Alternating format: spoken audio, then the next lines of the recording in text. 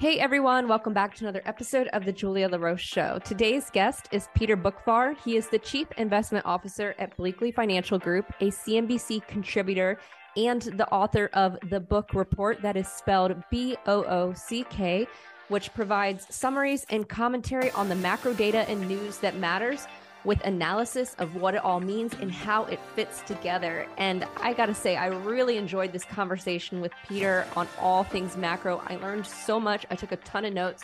We talked about everything. We talked about this economy, which he describes as a death by 1,000 cuts economy.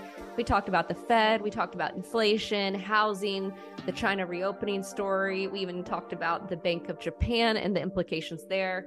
We talked about how, big tech stocks here in the US, how their best stock days are over, some of the narratives out there in the market and the economy, and so much more. Again, I really enjoyed this conversation with Peter. I think you will too. And by the way, if you're enjoying this show, thank you so much. I really appreciate your support. Thank you to the listeners who've been back week after week. And if you're new here, welcome. It's great to have you. Please leave a review or a rating or share the show or reach out to me. I would love to hear from you. I'm on social media. I'm easy to find. You can also always shoot me a note at julia@julialaroche.com. I really hope you guys enjoy this episode as much as I did.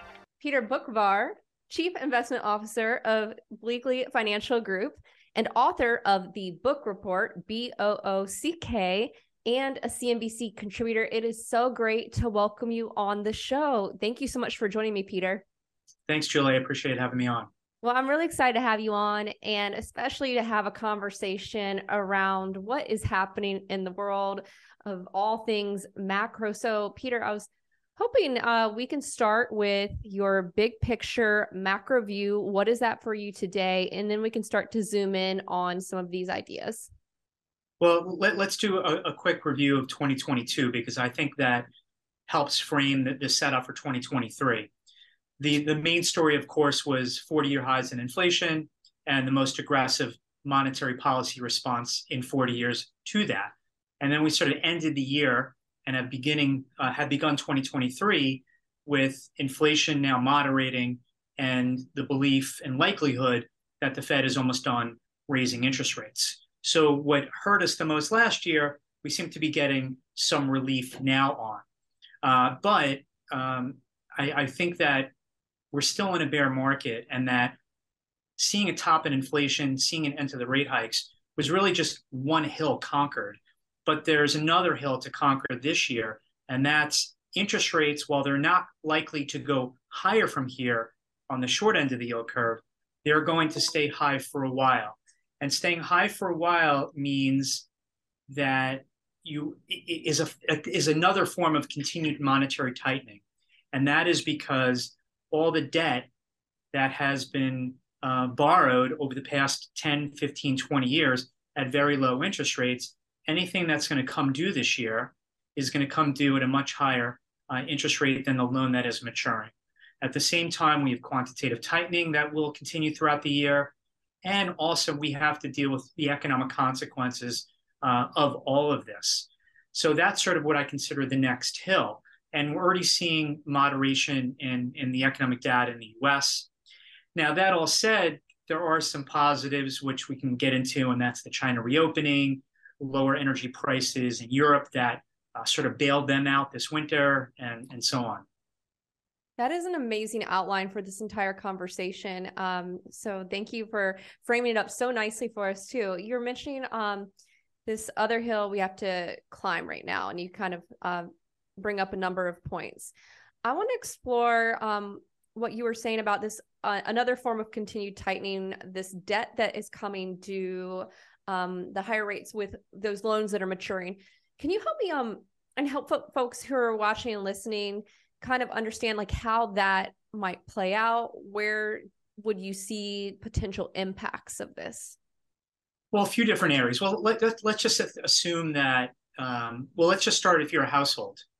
If to get a mortgage, you need to pay more than 6%, 6.5% just to get a mortgage. That is double what one was able to get, more than a year ago. So that changes the whole calculus of what kind of house can I buy, or I'm just going to have to save more money for that down payment, and I'm going to have to rent instead. If you take it from a business perspective, anyone who borrowed money pre-2022 was doing so in a world of zero rates, negative rates overseas, but zero rates in the US, and QE that helped to suppress interest rates as well, and very easy lending standards and so on. So that was the case for the last 10 plus years. So every loan that happens to be coming due in 2023, from a business perspective, if you were borrowing at 3 to 4%, now you're probably going to have to refinance that loan at maybe 7 to 8%. If you're a small company, if you're a bigger company that's not investment grade, maybe you're paying six or 7 versus probably 3 to 4. Now, many companies can handle that, but there are a lot of companies that are out there that don't have the cash flow to handle that. In addition, that cash flow is now shrinking because the global economy is slowing down. The U.S. economy is slowing down. I mean, we saw a GDP number this week, and on a fourth quarter 2022 over fourth quarter 2021 basis, the economy grew only 1%. And that growth rate is probably going to shrink even further this year. Then let's take this into another very interest rate sensitive part of the economy. I mentioned households, but let's talk about commercial real estate. Commercial real estate borrowers, whether you were doing so to develop a new project or you were buying an existing property, if you borrowed money pre-2022, you were probably doing it at 2 to 3%. If that loan is coming due in 2023, that may have to be refinanced in something that's maybe 7 to 8%. So what your models worked at with borrowing rates of 2 to 3 and a certain rental rate, well, 7 to 8% with maybe still higher rental rates, but more, doubling in your borrowing costs that has to be refinanced in, your cash flows get really tight. So that's why I think this year is going to be more of not necessarily an event that causes a problem for the economy, but sort of like a death by 1,000 cuts, where this higher cost of capital type environment sort of chips away at business and household cash flow. Okay, a couple of things I want to just follow on here, because I actually didn't realize this. So when the businesses were taking out these loans, it was a totally different environment. So they may not have anticipated that we would be here for those loans coming due in 2023. Is it because, and then maybe it's a silly question to ask, is like floating rates or something? Is that like, because can they actually anticipate this, or was it just kind of like bad timing for them? That was a different environment. They weren't expecting it. Yes, that's a good point. So to expand, so if you had borrowed money fixed and it comes due, then you pay the higher rate. But if you did not borrow fixed and you borrowed floating rate, then your loan is, of course, adjusting, whether it's every month or every quarter. So you have felt in 2022 the immediate impact of that sharp rise in borrowing costs. And while rates may stop going up this year in 2023, your interest expense bill is still much higher than it was before this very sharp rise in rates. Now, some businesses, some companies that tend to have been more conservative, they either took on fixed rate, or they hedged themselves, or they just limited their borrowings. But a lot of businesses, a lot of companies, a lot of people in commercial real estate, they probably got over their skis. They borrowed too much, and certainly we're not penciling in a very sharp rise in interest expense going into 2022.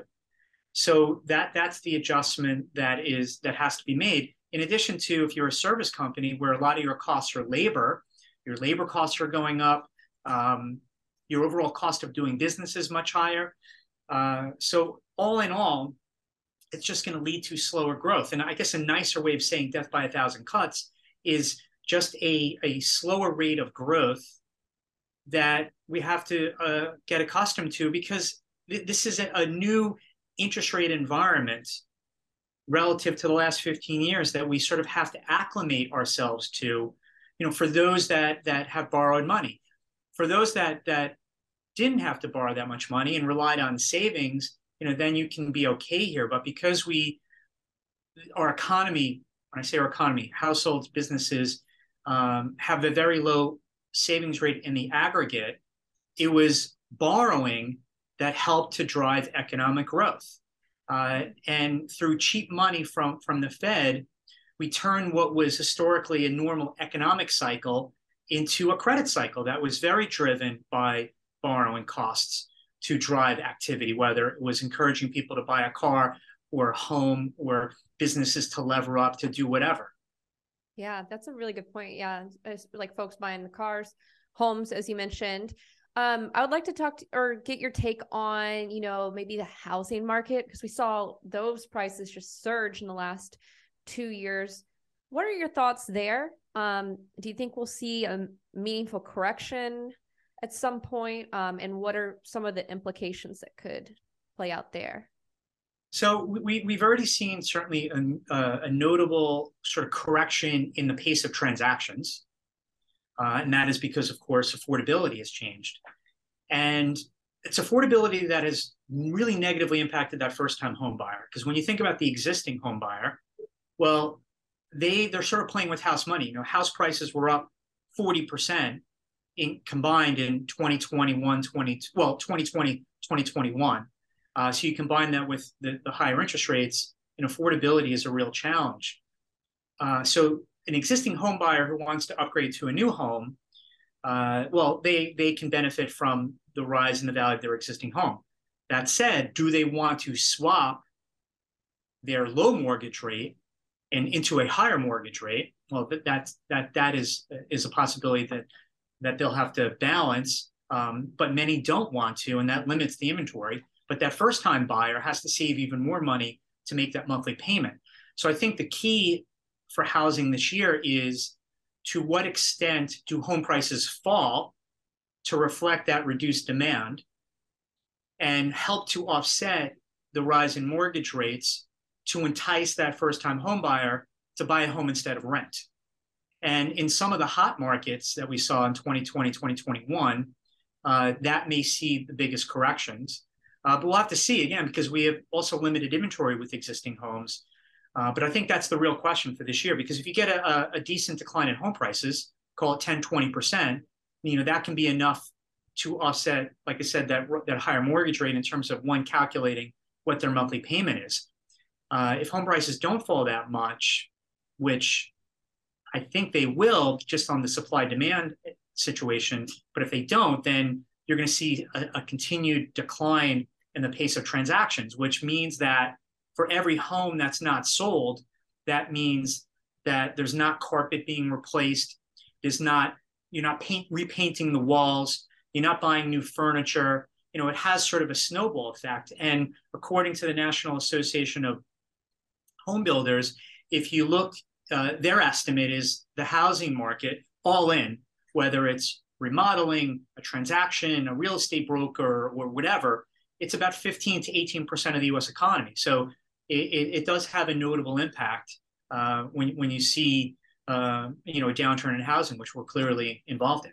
Yeah, and I guess like the amount of like net worth, like American homeowners, I guess a big portion of it is in their house as well, and you're just kind of highlighting some of the effects of like not getting new drywall or carpeting, and that really paints a more clear picture of how it would play out or affect things. And I gotta say, I've yet to buy my first house yet. I would like to, but I just feel like, man, I feel like it's probably bad timing. Well, it all depends on one's time horizon. If you're going to buy a home that you're going to have for 20, 30 years, then it's really not going to matter what you pay today. If this is going to be sort of a temporary thing that you're going to be in 3 to 5 years, well, then it becomes much more sketchy whether you're buying at the right time or not. But then, of course, on the other hand, rental increases have been so dramatic the last couple of years, it's very expensive to rent, even though those rental gains are slowing down, thankfully, for first-time households or even people out of college. It's still expensive when you look out relative to where they were the last couple of years. So it's not an easy decision.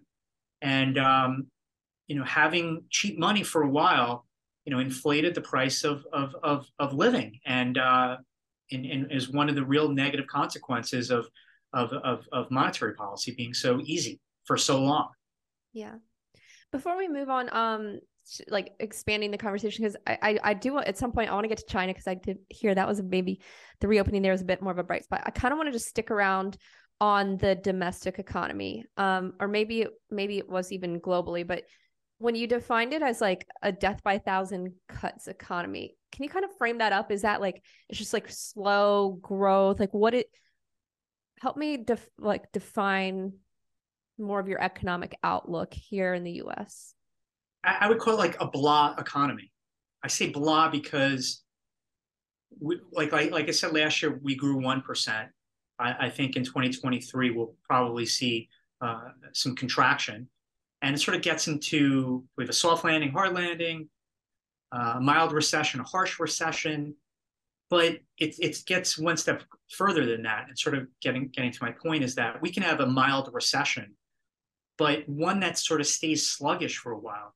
And I say this all because, again, we need to, assuming that the Fed sticks to their guns and keeps interest rates higher for longer, like I said, it just slows the pace of activity in an economy that was very dependent on borrowing to sustain a level of economic growth, as opposed to having a higher savings rate that was able to fund growth in an economy. So I guess I can call it just very little growth for the next couple of years as we adjust. Now, I want to emphasize that having higher interest rates, particularly relative to inflation, is a more healthy environment. It rewards savers. You can actually get a risk-free return on your money by buying treasuries, for example. Having the rate of interest being above inflation, I think, takes out a lot of excesses and sort of creates a little bit more discipline on an economy. But there's a transition period going from many years of low rates to sort of this shock therapy vertical rise in interest rates. It's not an easy transition. It's going to take years to fully absorb. And I still think that there's going to be a lot of potholes that we're going to have to drive through in order to make that transition. Yeah. Let me ask you this idea too. I had Jim Bianco on the podcast back in December, and he was talking about that there's this narrative out there that some folks and I'm paraphrasing him from the episode, but that there's some folks out there on Wall Street that kind of like are praying and hoping for like a recession, and that the Fed will pivot and cut rates and we'll go back to the low interest rate environment and asset prices will go back up. That's kind of like that like bull case out there. What are your thoughts on that narrative? Do you see a scenario where the Fed would cut? Or I kind of sensing you're of the mindset of like they're going to stay a lot high, like they'll stay higher for longer. So a couple of things. So yes, the bull case is the Fed's going to stop raising interest rates and everything's going to be fine. And if there's a problem, they're going to cut and just follow the Fed. Well, you know what? It's worked for a while. If the Fed's easing, you buy stocks. If the Fed's tightening, you sell stocks. So if the Fed stops tightening, then everything's fine. The problem with that is right now is the Fed's reputation has been shattered by their misreading the inflation story, way over easing for way too long. And Powell certainly finally acknowledged that. But he's not going to just give that up so easily. So let's just take the scenario. The year progresses 2023. Let's just say he's going to raise on February 1st, and maybe he'll throw in one more, which I don't necessarily think he will, but let's just say he's done raising interest rates, but the economy continues to soften and the unemployment rate continues to rise. But then on the other hand, you have China reopening, you have commodity prices rising, and Powell doesn't want to repeat the experience of the 1970s where inflation rose, it came back down, Fed stepped back, then you saw reacceleration of inflation, then it softened, the Fed stepped back, and then you saw the reacceleration into 1980, 1981, where then you had double-digit inflation. So Jay Powell, from his perspective, if you are in his mind, he's like, wow, I screwed this up once. I am not going to let go of this. I'm not going to screw this up again by just quickly cutting interest rates and sort of juicing the markets again. Because you have on one hand the stock market participant, Jim Bianco, explaining that person that says, oh, you've taken away my drugs and my liquor for a year plus now. I need it back. And the Fed realizing that when they give the liquor, the market parties, and that could then engender higher inflationary pressures again. I think this time around, the Fed's just not going to be so easy handing out the booze again. So I think that the Fed and Powell is going to want the market to continue to sober up and not be so reliant on them to generate market returns in a better economy. Because there used to be a time when stock prices really just followed the direction of earnings rather than stock prices just following what the Fed does. Now, this all said, in the bear market in stocks in 2000 to 2002, the Fed cut all the way through and stocks still went down. In 2007, the Fed started cutting, but the stock market didn't bottom until March 2009. So almost be careful of what you wish for, because if the Fed starts cutting this time around, it's because we have a serious recession on our hands. Yeah. So it's not so easy as, oh, the Fed's done and everything's going to be fine. Yeah. A couple of things I want to follow on with you again. And you're great explaining things. I'm really enjoying this, like listening and learning from you. So thank you again for coming on, Peter. Really am enjoying it. Okay. So on the inflation bit, we know they want to get back to that 2% target. Do you think that's realistic, or do we just kind of need to like rethink things, that it's going to be much more persistent, higher, like 2%? What do you think of the 2% target? Well, the 2% target is an arbitrary number. And the Fed's, the central bank attitude towards a 2% inflation target was never modeled to say, you know what, this is the best inflation rate for the economy. Like, this inflation rate will produce the best economic outcome. That was not how this 2% inflation rate came about. The 2% inflation rate came about under the attitude that if inflation's at 2, that means our Fed funds rate is going to be likely north of that, call it 3. And if it's at 3, we'll have 300 basis points to cut if we have an economic downturn.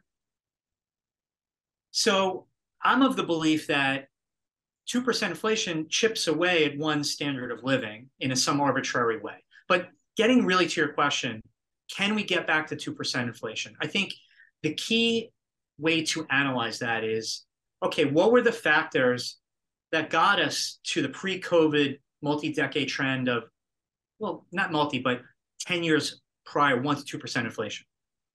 Or call it 20 years leading into that. So the 20 years leading into COVID, to separate services inflation from goods inflation. Services inflation ex energy averaged 2.8% in the 20 years leading into COVID. Goods prices, core goods prices, averaged 0. So you marry 2.8% on services, which is about 60% of CPI. You put in no price change in goods. Then you throw in food and energy prices, which obviously fluctuate. And the combined net effect, give or take, you get your 1.5 to 2% inflation for the 20 years leading into COVID. So the question is, are we just going to go back to that sort of environment when all's said and done? And 1 to 2%, easy, lower interest rates from the Fed and everything's fine. Or has the world changed? And maybe we won't get back to the 1 to 2% inflation. Now, keep in mind, one of the reasons why we had 0 goods prices was because of a few things. Number one, we had low-cost labor out of China, that making stuff that they sold to Walmart was pretty cheap. Or we had just-in-time inventory, where if you work on an assembly line, you get 1,000 different parts that go into to a car, for example. Each part came in just when I needed it, very smooth, very efficient. Therefore, I can keep my prices in check. Well, now we have just-in-case inventory. I can't rely on just in time because of look what happened in COVID. I need to have more inventory. That means I need to keep more capital. I higher working capital needs, less cash flow, and likely higher prices. So I argue that for at least the next 5 years, we're not going back to zero goods prices. Now, on the services side, a lot of it is rents, which saw the sharp rise. Now we're seeing a slowdown. But I still think that demographically, because of the high cost of buying a home, you're going to see rent gains of 3, 4, 5% persistently. Medical care costs, well, I think they're going to be pretty consistent upwards. Insurance, likely pretty consistent upwards. Tuition, especially if we make further changes to student loans, colleges are going to continue to raise prices 3, 4, 5, 6% pretty consistently. So I think when all said and done, and you have the downside of this inflation spike, wherever it's going to settle out on the downside, we can get to 1 to 2. But where does it go after the downside? Where is the natural sustainable rate of inflation in 2024, 2025? And I argue it's not going to be 1 to 2 for the reasons I stated, and it's going to be something like 3 to 4.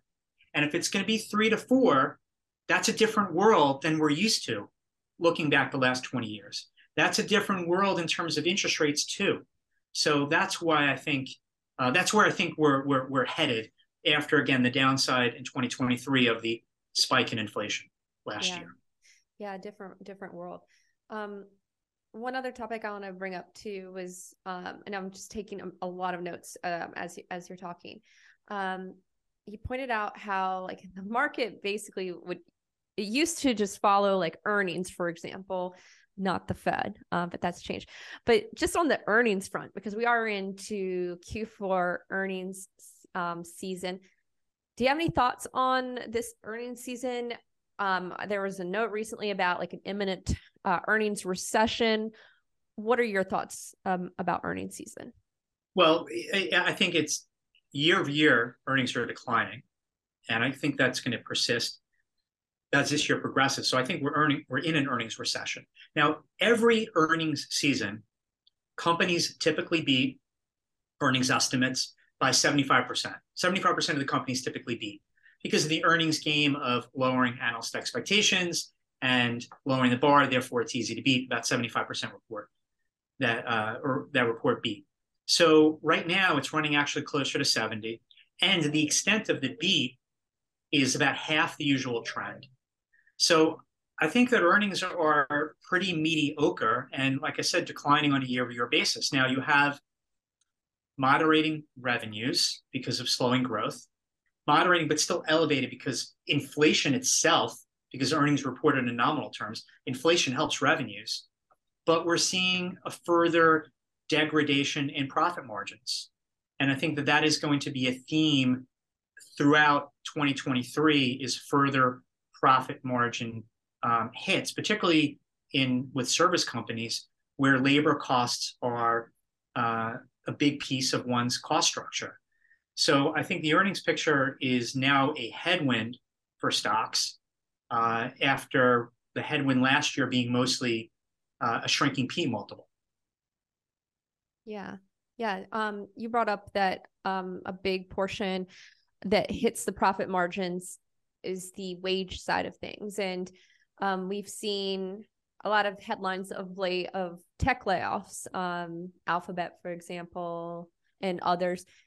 And maybe that's too micro to think about, but do you have thoughts on the wave of layoffs? Do you think, is there a scenario where we have more like a white collar recession? What do you think? Yeah, so that's a good way of describing it, because the way that we should be looking at the labor market right now is this blue collar, white collar labor market. And even more sort of nuanced is we have a labor market where if I'm an employer and I need you on site, you are in higher demand than if you are a worker where you come to the office 3 days a week or you can work from home 5 days a week.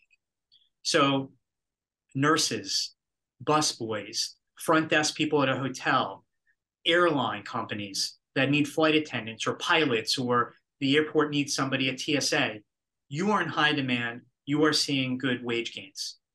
The white collar worker that is not necessarily needed on site, well, that's where you have less leverage. And you mentioned some of the tech companies that overhired the last couple of years and are now rationalizing their labor force. And then if you're in real estate, certainly you're having a tough time in financial services there. And the question is does this sort of metastasize into broader parts of the market? I think it will, but not to a great extent. I think what we're seeing in the labor market really getting impacted is just a slowdown in the pace of hirings. And like I said, some certain spots where firings are picking up, but the overall level of jobless claims still remains very low. So firings, generally speaking, in the aggregate are modest. But there's been a clear deceleration in the pace of hirings because companies are just being more circumspect about the economic backdrop. I mean, every day there's a CEO that's hearing about we're in a recession and things are slowing and so on. Now, some companies are seeing it more than others, but it makes you just a bit more reluctant on hiring that extra person, even though you probably want to. You're just being more careful now. That's interesting. Like, yeah, like when you start to hear, and it makes you reluctant. That's fascinating to think about too. Let's go ahead and we'll zoom out. Let's bring up China.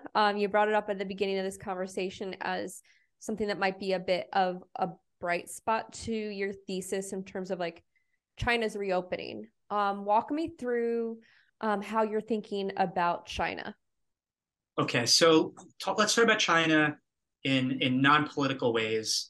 We don't need to bring up, authoritarian government regime and everything. Let's just talk about a country that makes up about 17% of the world's population, has a $16 to $17 trillion economy, and this population has essentially been locked up for 3 years.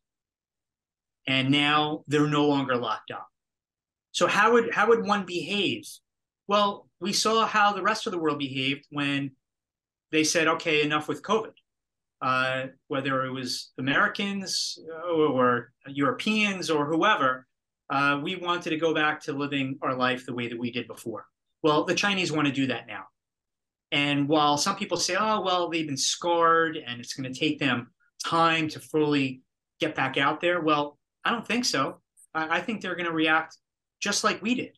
They want to go to the movies again, and they want to travel, and they want to go out for dinner, and they want to go gambling in Macau, just as like we flocked to Vegas again. So I think that the Chinese consumer has sort of been like unleashed, and they saved a lot of money over the last couple of years. So there's also a lot of money that they have that they can spend.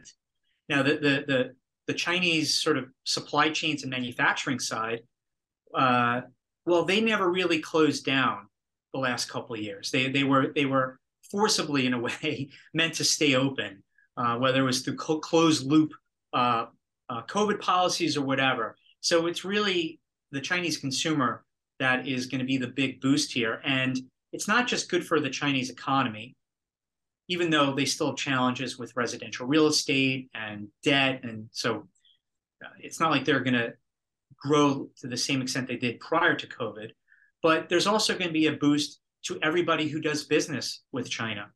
If you ask any other country in Asia, who's your biggest trading partner? Well, it's China.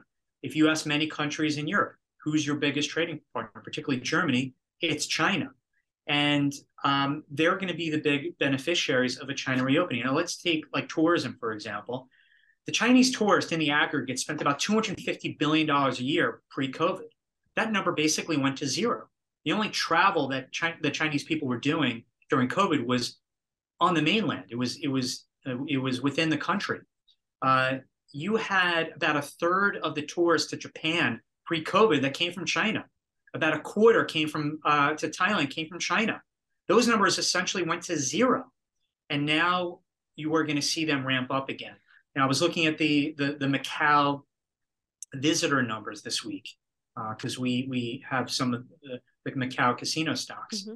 And I think it was on Monday or it was on Tuesday, they had 90,000 visitors on Tuesday.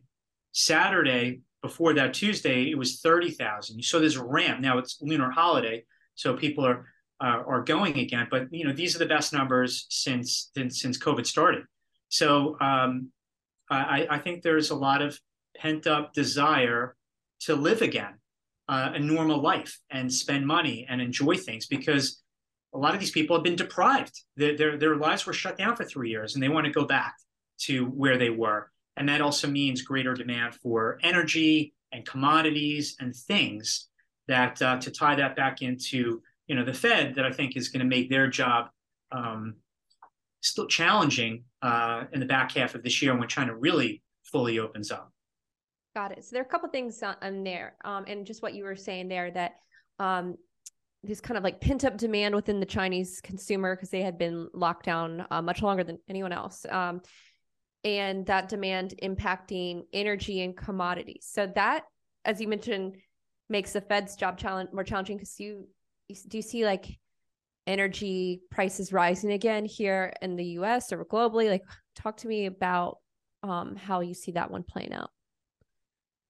I think oil prices, WTI, I think we go well north of 100 this year. I don't know if it's in the second quarter, the third quarter, but China, again, being fully back by the middle of this year, we're going to lead to much higher oil prices, as looking at one of the particular commodities. So whatever moderation we're seeing in inflation, I think by the second or third quarter, at least headline inflation because of oil prices, are going to inflect right back up again. Interesting. So we could probably see like maybe could we see the CPI tick back up, like have a higher print?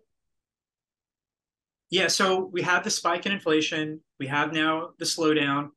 We'll see where we sort of bounce off the bottom at. But after bouncing off the bottom, wherever that bottom is, whether it's 1 or 2, wherever, which I think is only going to be temporary, we're going to bounce back up. And like I said earlier, I think sustain ourselves at 3 to 4.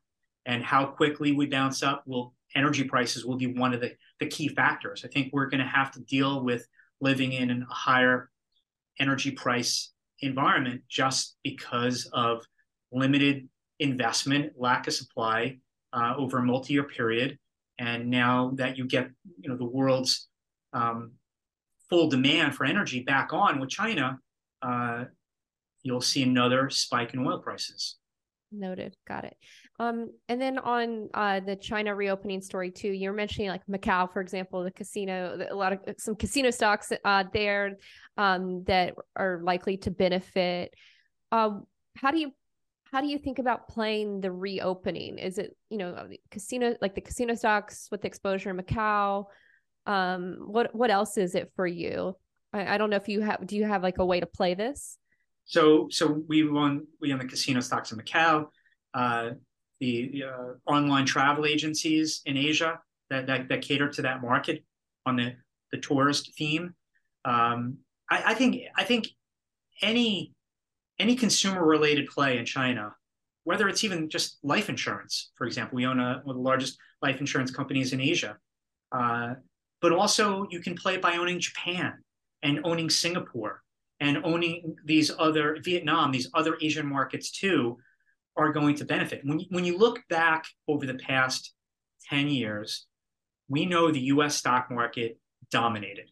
It sucked the energy and air out of the entire global market cap, call it.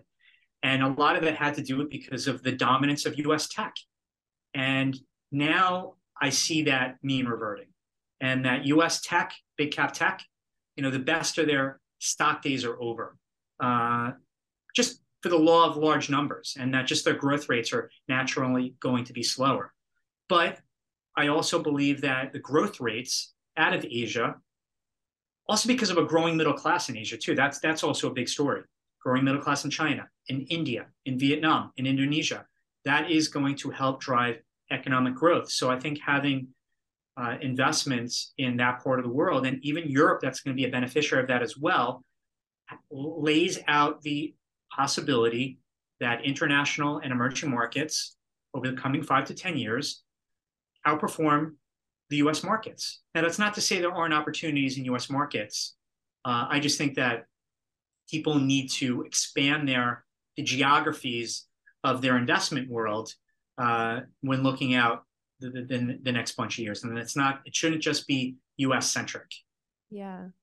So you're talking about the mean reverting, like the dominance of US stock market mean reverting, and the best of like the big tech companies.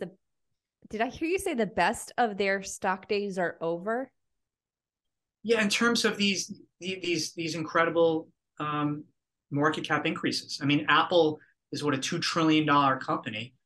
I mean, how much, they're still going to, they can still grow over time, but, their biggest product is a smartphone. Who doesn't have a smartphone? Selling a smartphone now is like selling a TV set.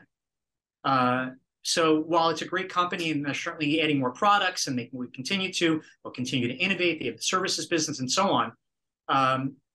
When you look at what that stock has done compared to what it will do, it's just a much more mature company. So it's not a knock on Apple.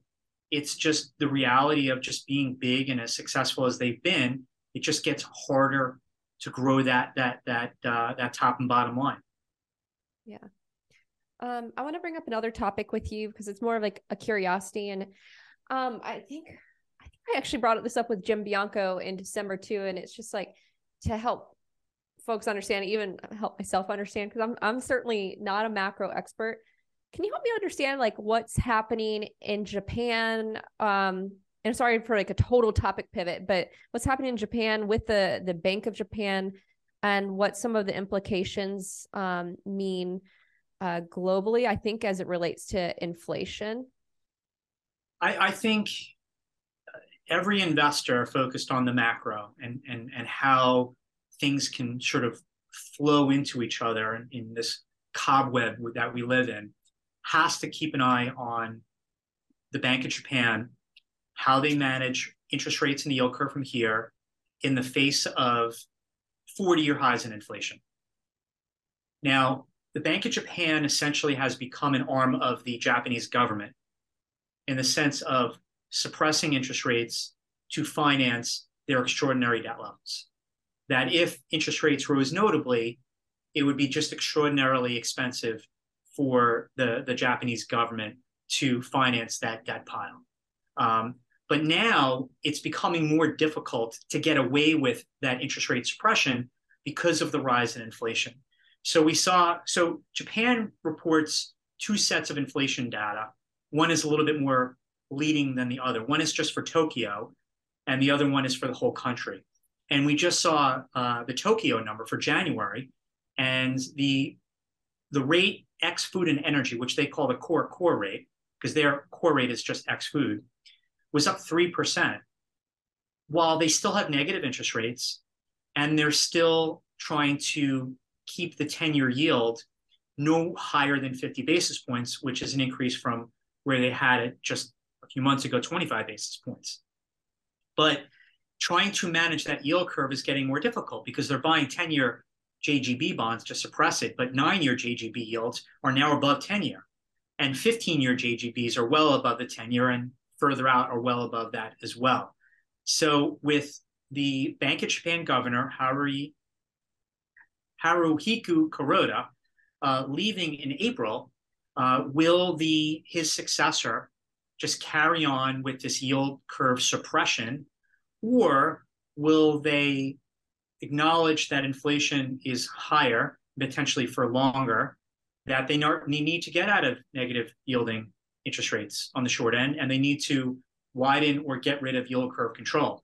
And I think the ripple effect that will have on global bond markets will be notable, and that it's going to ripple into European bonds because the European Central Bank at the same time is also raising interest rates further. They're also going to be embarking on quantitative tightening, and that's going to have a spillover effect, I believe, in U.S. Treasury yields as well. So while I can argue that the 10-year yield should go to 3 from 3.5 today because of rolling over inflation and slow growth, I can also argue that the 10-year yield's going to go to 4.5 to 5 because the Bank of Japan is going to lose control of their bond market. The European Central Bank is going to lose control of their bond market. The Fed's going to lose control of our bond market. And we have that other problem. I don't necessarily know how it's going to play out, but my point is that you have to focus on how the Bank of Japan, to wrap this up, this point, on how they manage this exit while inflation continues to trend higher there. Yeah. I don't know. I always thought Japan had like a deflation problem. Maybe I was totally off on that. I mean, I always thought that like maybe in more recent years. I always for some reason associated deflation with Japan. Maybe what's interesting about Japan is if you look at Japan's inflation rate since 1990, the bubble popped in 1989. So look at it from 1990 to 2020. So 30 years. CPI in Japan actually averaged 0. So you want to talk about price stability, which is the true mandate of central banks. Their CPI averaged 0. They actually had true price stability. I think the problem that we got ourselves into with these central banks is they didn't like low prices. They felt they somehow equate higher inflation with higher economic growth. But we need to, inflation is just another term for cost of living. And it's really better to focus on limiting one's rise in the cost of living. Because if you have low cost of living, you have higher real wages. So on a per capita income basis, Japan actually grew because prices were very stable. Incomes, while they were very anemic in growth, on a real basis, they still went up. And per capita income in Japan rose over the past 30 years. So deflation is not a bad thing. Look at technology. The personal computer, if let's rewind to 1980, IBM comes out with the personal computer and they were selling it for $3,000. If we had 2% inflation every year that the Fed wants on a PC, that computer today would be $6,000 to $8,000. But luckily, we had deflation in the cost of that PC that allows someone to buy that same computer for $1,000. So that's called good deflation. So deflation is not necessarily a bad thing. It keeps things cheap. Just by being more productive and more efficient, you were able to build more things at a lower price. So we shouldn't look at inflation, deflation, black or white, good or bad. It depends on what kind of inflation we have, what kind of deflation we have. That's a really good point. Like, yeah, it's not black and white. And again, like, awesome to have you because you're teaching me a lot in this process too. Let me ask you this, Peter. Is there like a narrative out there, whether it's like in macro or markets, just maybe big picture? Like, is there a narrative out there that's like you find kind of common that you think is just totally off? Like, maybe that's way too open of a question, but what are like maybe some of the common narratives you hear that you're like, that's just totally off and here's why? That's actually a really interesting question. Well, you mean in terms of like the economy or the stock market? It could be anything, either one, and maybe that's too broad, but yeah, like okay, well, I just mentioned one. The belief that somehow deflation is bad and central banks need to fight deflation at all costs. And I want to say to them, okay, well, what price do you want to go up 2% a year? Do you want oil prices to go up to 2% a year? Oh, no, we can't have gasoline prices go up. Okay, well, if gasoline prices are not going to go up, do you want your iPhone to go up in price? No, we can't have that. Okay, well, then what price do you want to go up 2% a year? So that's one thing. I guess in the in the stock market, yeah, don't fight the Fed is historically paid off. But you have to remember that there are moments in the past, like I said earlier, in 2000, 2002, 2007, 2009, that the Fed didn't necessarily save you.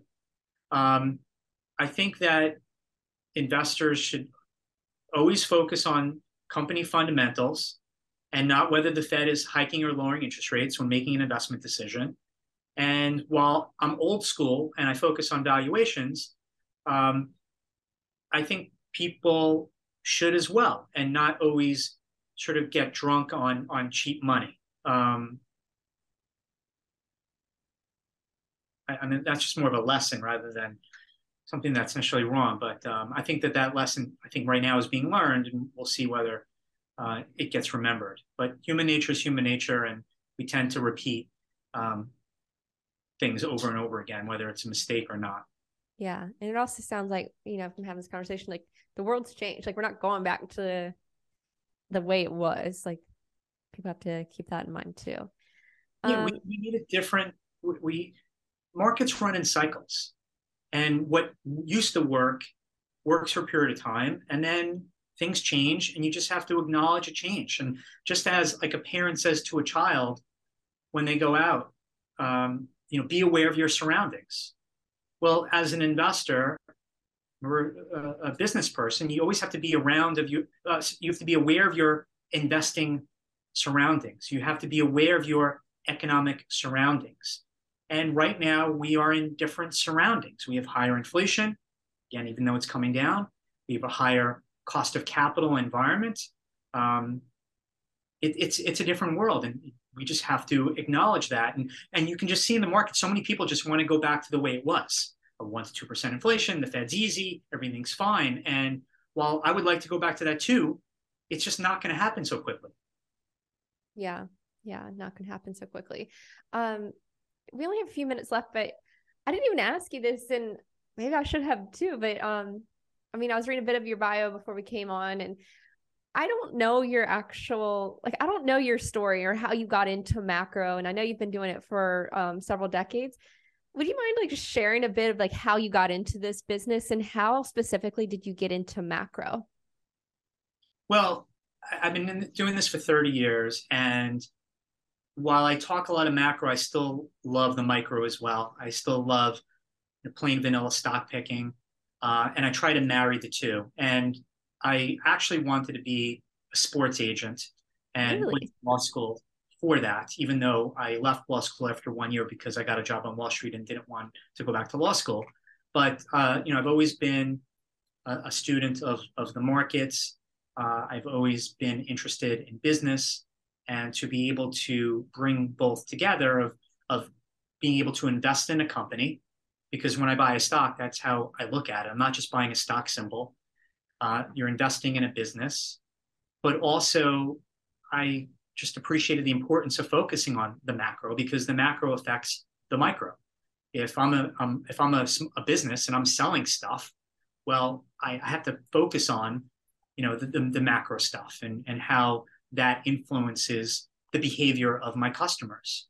And here I am now, focused on both, and trying to tie my macro thematic thoughts and how to invest with those thoughts in mind, whether it's a big picture macro bet or it's just buying an individual company that can benefit in that sort of context. I love that. And I like the blending of the two. Peter, I really appreciate you coming on, because again, like I would emphasize, you taught me a lot in this. And that's what I love about the show is I'm learning in the process. I get to talk to so many incredible people, incredibly smart people like yourself. So I'm grateful that you came on. But Peter, I want to give you a few minutes to share, like let folks know where they can find you, where they can get the book report.